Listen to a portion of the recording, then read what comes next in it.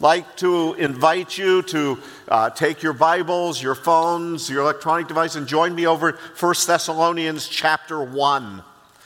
We're starting this series today entitled Upside Down. We're going to be going through the book of 1 Thessalonians. I feel compelled this morning that before we move into this message, though, that we just take a few moments and pray for our nation. We are in a very critical time as a nation, and we need God to help this nation, to guide this nation. We need God to bring sense to this nation. So let's pray together, and as I pray, you pray silently as we lift up our leaders before the Lord. Let's pray. Our Father, we have come to a critical time in this nation, and we confess that we need your help. We need you to forgive this nation of its sins against you and of our sins against one another. Father, we pray for wisdom and direction for President Trump. We pray, Lord, that he might make right and wise decisions. Father, we pray for the President-elect, Joe Biden. We pray, Father, for him the same, that he might have wisdom and that you would help him in the days ahead to make right decisions. Father, we pray for an end to violence, both from the left and from the right, whoever they may be.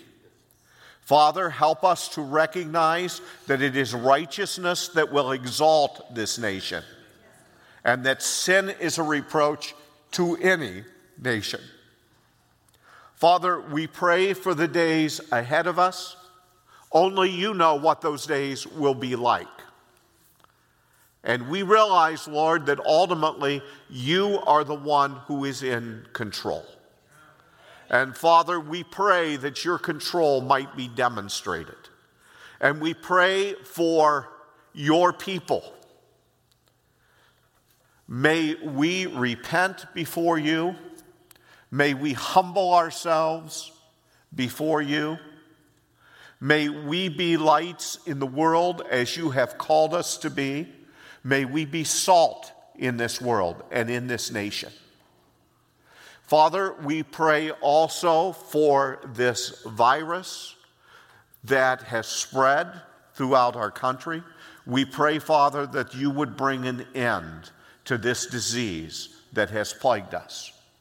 Father, we pray for your wisdom and guidance for us as a church, that we might know how to navigate the days that are ahead of us. We pray, Father, that you would guide us in the decisions that we make. May we do everything to bring honor and glory and praise unto you and unto you alone. For this we pray in Jesus' name. Amen. Several weeks ago, right after the results that were being tabulated, Chuck Schumer, the minority leader of the Senate, who is soon to become the majority leader of the Senate, said this: "Now we take Georgia, then we change America. Now we take Georgia, then we change the world." Now, depending upon your political persuasion, those may be words that after the election this week that bring you joy, or they may bring you great concern about where we are as a nation and where we are headed.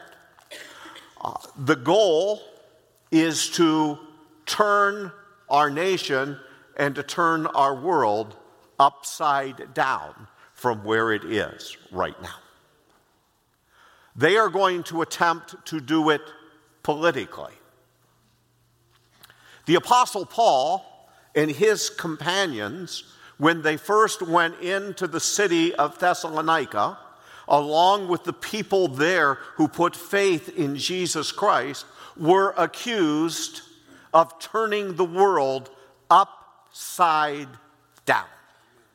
I want to go back to the book of Acts. In Acts chapter 17, in verses 1 through 6, we have the story, the history of Paul going into the city of Thessalonica. And listen to what we're told in Acts 17 as Dr. Luke writes this history of the early church. He says, "Now when they had passed through Amphipolis and Apollonia, they came to Thessalonica, where there was a synagogue of the Jews. And Paul went in, as was his custom, and on 3 Sabbath days he reasoned with them from the Scriptures, explaining and proving that it was necessary for Christ to suffer and to rise from the dead, and saying, 'This Jesus whom I proclaim to you is the Christ.' And some of them were persuaded and joined Paul and Silas, as did a great many of the devout Greeks, and not a few of the leading women.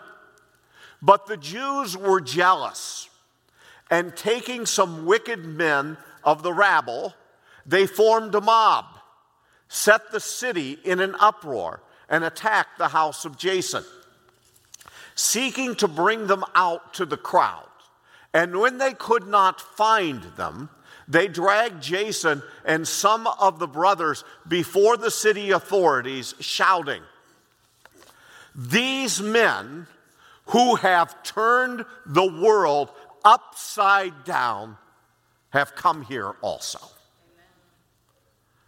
Their charge against Paul and Silas, their charge against the people in the church that has formed there, is that they are turning the world upside down. What they do not recognize is that in all actuality, they're turning the world right side up. See, it is sin. It is Satan that has turned the world upside down. What the gospel does is it takes an upside world and turns it right side up. What the gospel does in our lives is to take a life that is upside down and turn it up, right side up. What the gospel does is to restore us to a place where we can have relationship with the God who created us. That relationship was broken by sin, but the gospel comes in and it turns things right side up. You know, in the city of Thessalonica, the Apostle Paul first visited there during his second missionary journey. This city was named after the half-sister of Alexander the Great. The majority of the population was Greek, and there was also an infusion of Romans and Asians. There was also a large colony of Jews in the city. As we heard in Acts 17, as Paul's custom manner was, whenever he goes into a city, he always starts in the synagogue, if there's a synagogue there. Why? Because there he will find people who are studying the Scriptures. And he knows that those who are devout and really studying the Scriptures as they're explained to them will be most likely to put their faith and trust in Jesus Christ. So there is a group of the Jews that are saved. There are leading women in the city that are saved. And so a church is formed. And the Apostle Paul stayed there maybe 2 to 6 months. We don't know for sure. how long he stayed in that city. But we do know that he now writes a letter that we're looking at. He visited there in 51 AD. 1 year later, in 52 AD, he's writing back to this church. Now, this passage of Scripture we looked at back in September when we were talking about our church, and we were talking about the past, the present, and the future. And actually, the same passage we have this morning is the passage that we looked at then. So I was tempted just to pull out the old message and preach it again, but we're not doing that. We can sing a song again, but preaching the same message again is not very wise for the long term of a pastor in a church. I heard the story of one pastor. He was brand new in the church, and he preached the same message 4 Sundays in a row. At that point, the elders called him in and said, "What's going on here? You've preached the same message 4 times." He says, "Well, it's very simple. When you start living the message, I'll move on to message number 2.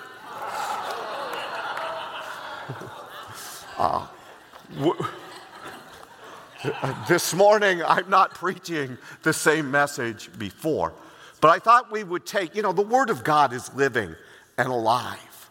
And as we read it again and again, we see things that we haven't seen before. And we can take approaches to the Word of God to examine it in a different way. So this morning, as we look at this passage of Scripture, I want to do so through the lens of 2 questions. Number 1, what does an upside-down world look like? The world said, the people there said, "We don't like these guys. We need to get rid of these guys. They're turning our world upside down." They're afraid of that. They are being empowered by Satan to oppose this message.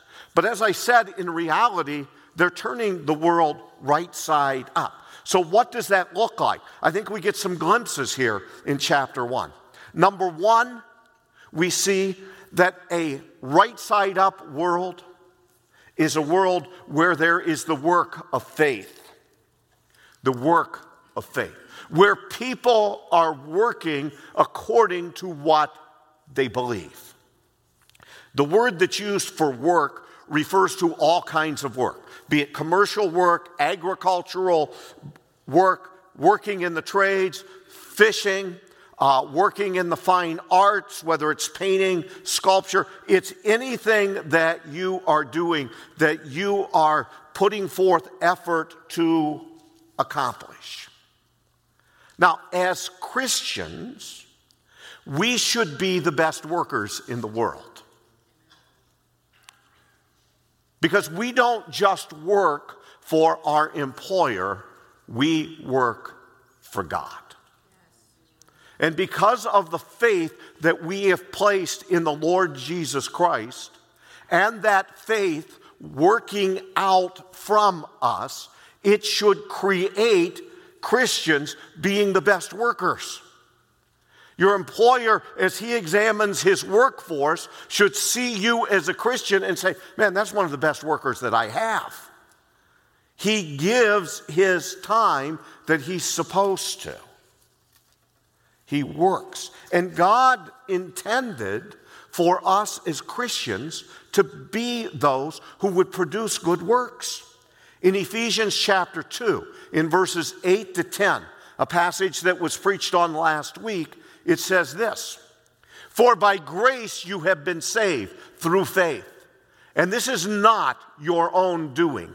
It is the gift of God, not a result of works, so that no one may boast." But now listen to the next part.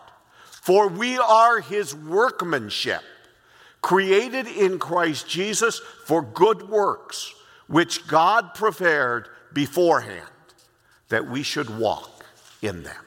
God has created us and saved us that we are his workmanship, doing good work in the world.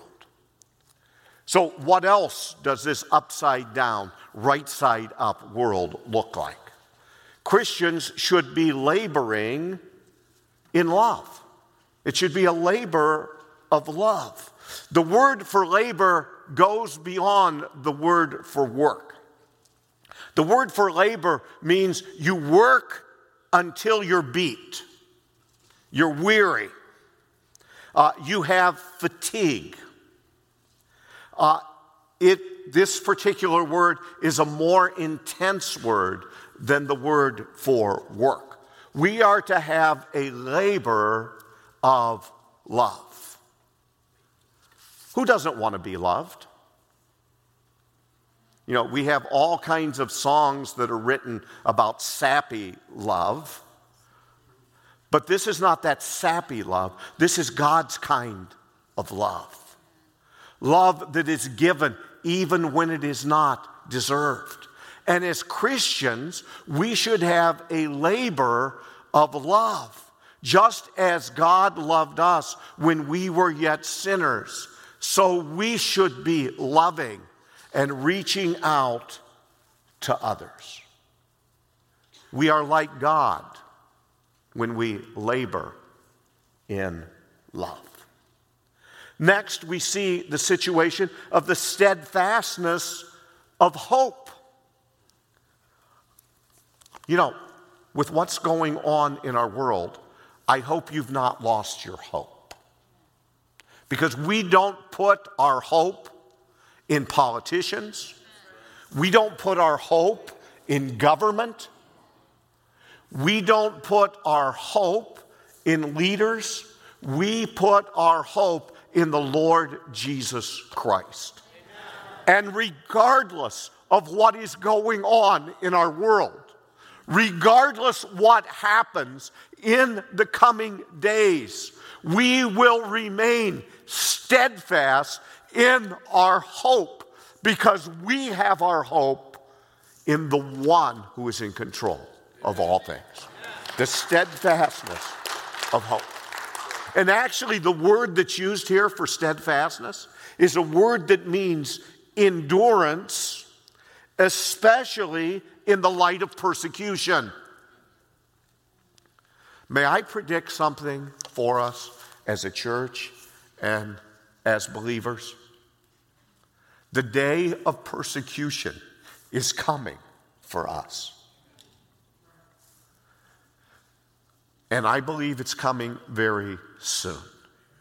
When there will be those who subtly and not so subtly oppose the church and seek to shut us down and seek to keep us from gathering and worshiping the Lord Jesus Christ.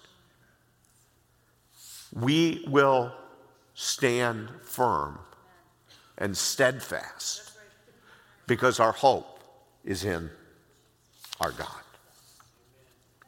Now, the Apostle Paul over in 1 Corinthians 13, verse 13, said this, "So now faith, hope, and love abide, these three, but the greatest of these is love." And what's interesting, and I mentioned this the last time that we looked at this passage, is these three areas are the way that Paul evaluates all the churches in his letters. If you look carefully at the letters that Paul sends to the churches, he talks to them about their faith, their hope, and their love. And he either commends them or he points out to them that these are areas that they need to grow in. So faith, hope, and love. The gospel, when it comes in to a person's life, as we trust Jesus, gives us faith, hope, and love. And as we live out our lives in our community, that is what the community should see from us, is a life that is filled with faith, hope, and love. Now, as we look for what this upside down, right side up world is to look like, or what it does look like, the other thing that we see in the passage is that the believers will be imitators of the Lord. Look at that in verse 6. "And you became imitators of us and the Lord." See, the reason that Paul can praise this church in Thessalonica in the areas of faith, hope, and love is because they're acting like Jesus. They're imitators of him. Have you ever noticed that in our world, everybody likes Jesus? That there are very few people who actually speak out against Jesus. Everybody likes Jesus. They don't like the church so much, but they like Jesus. Now, some of that is because their image, their thoughts of what Jesus is like is very different from how the scriptures portray him to us. That's the Jesus they like, the Jesus they love. But let's not forget, when Jesus was here on earth, he attracted crowds to himself. People wanted to be with Jesus.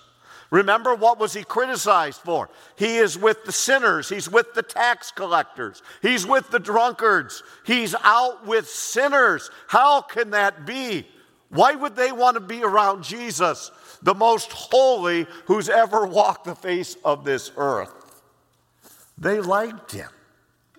They viewed him as a good guy to be around.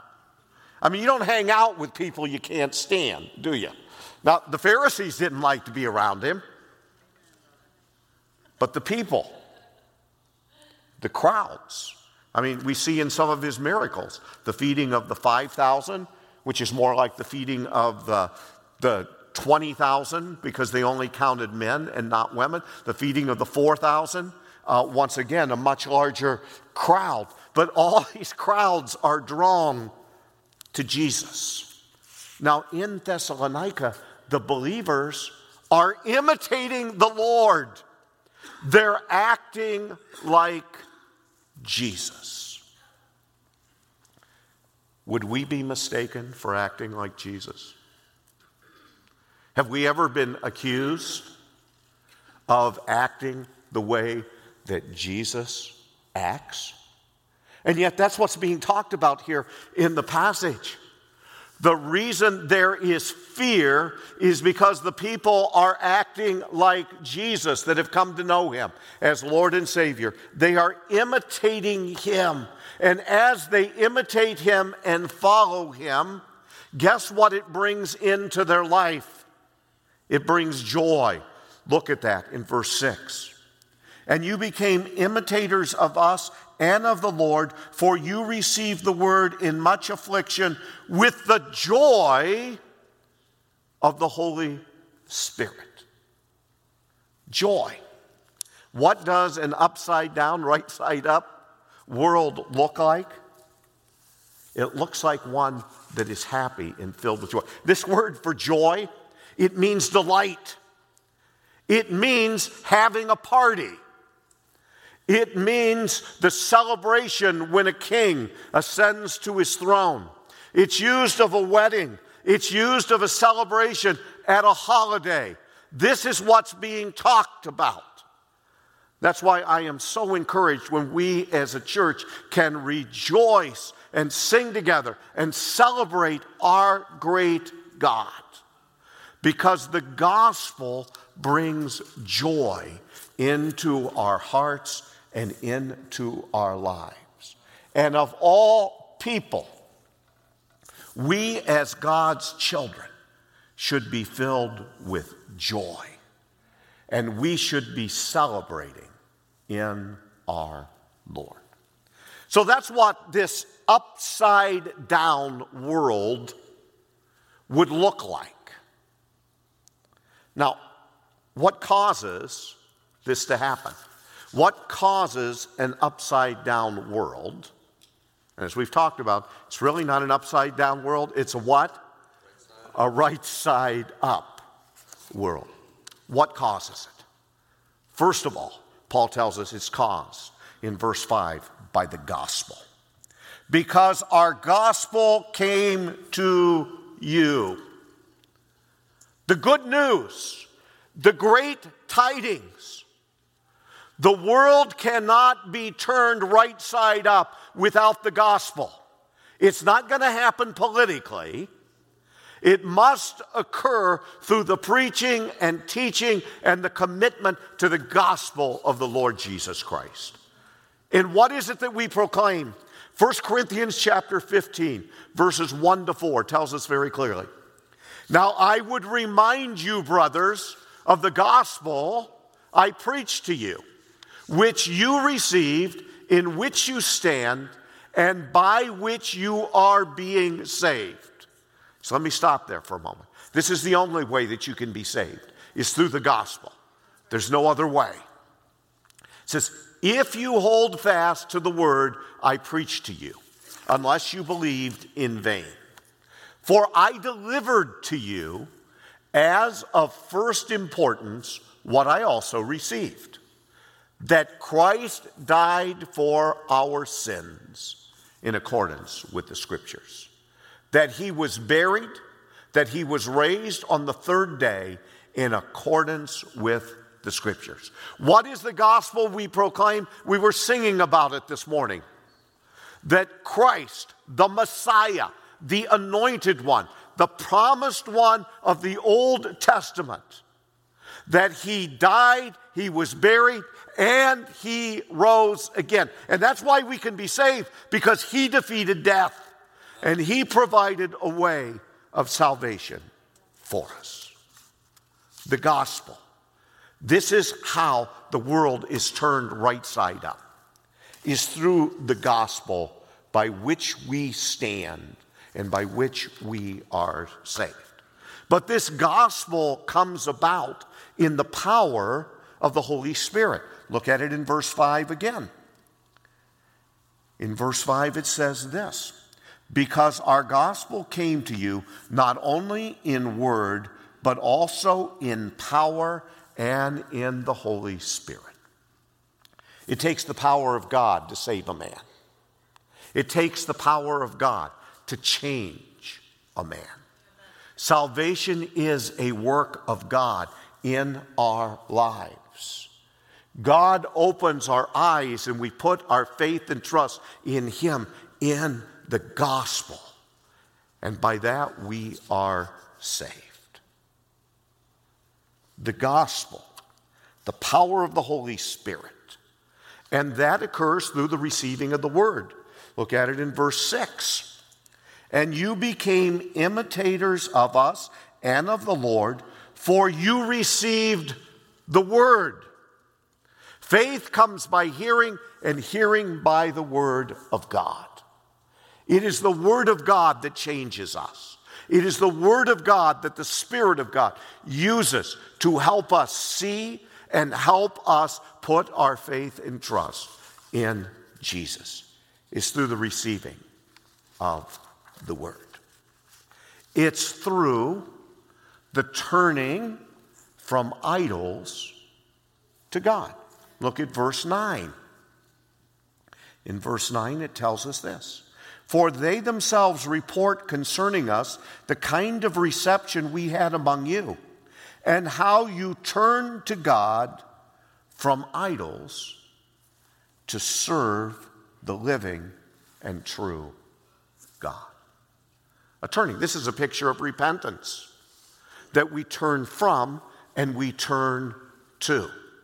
We turn from our sin, we turn from that which we worshiped before.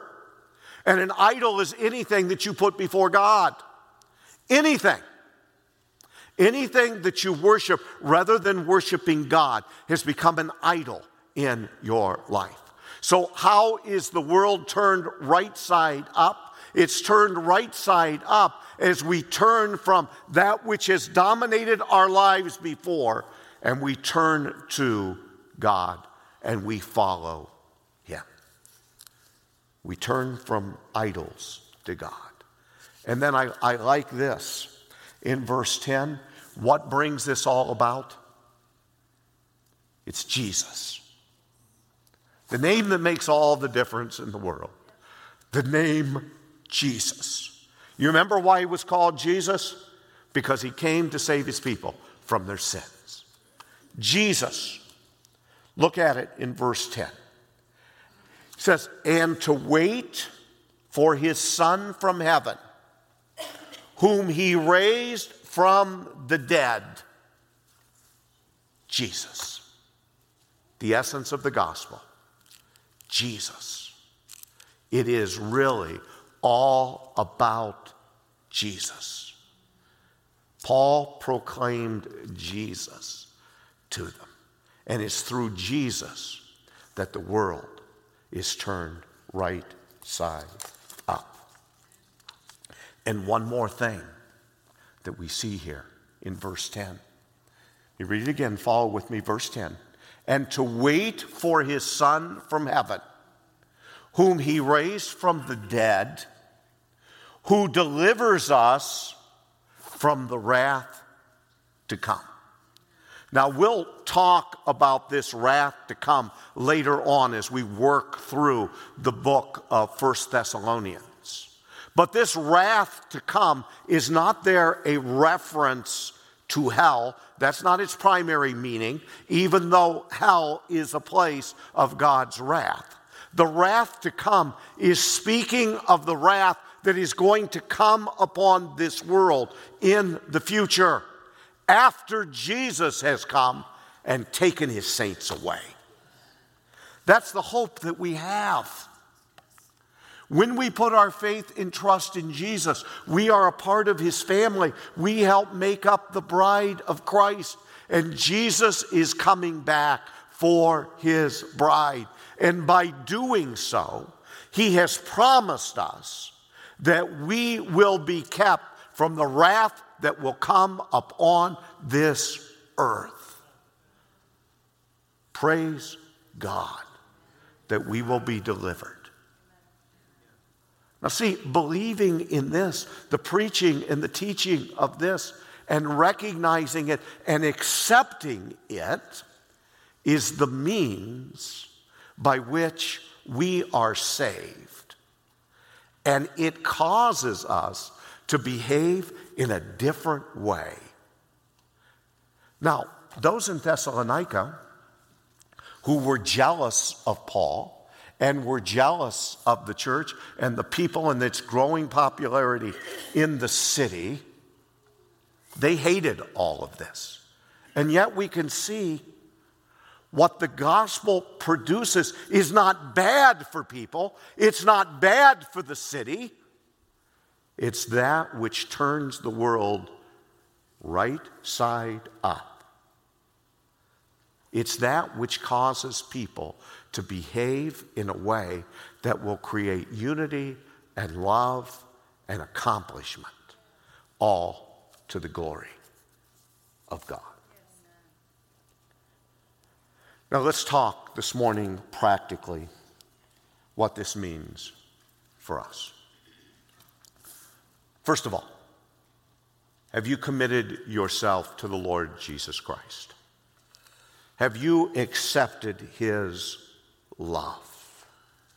It is only those who are in a kingdom of darkness who would resent what the message of God would produce in a community. Think about if every member of a community acted like Jesus. Only those who cannot see the truth, who are blinded by Satan, would not want to see this type of thing happen in their city, right?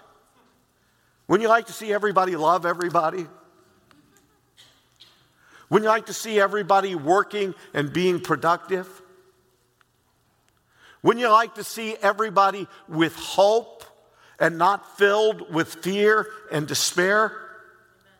That's what a world turned upside or turned right side up looks like.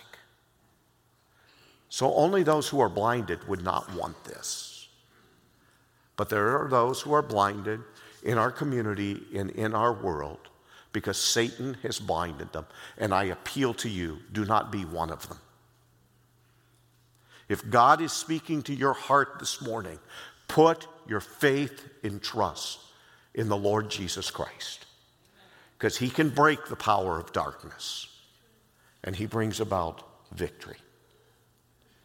On a personal level, for those of us who know Jesus Christ as Lord and Savior, Let's let the Spirit of God, in His power, who lives within us, guide us and direct us to live in such a way that we will bring glory to God, and we will live in such a way to demonstrate this is the way God would want things to be.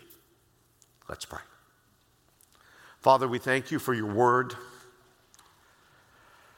And Father, we know that we are in a world that has been turned upside down by sin. And we would just pray this morning that through the power of the Holy Spirit, through your word, that we might honor you and live in such a way to bring glory to your name. For this we pray in Jesus' name. Amen.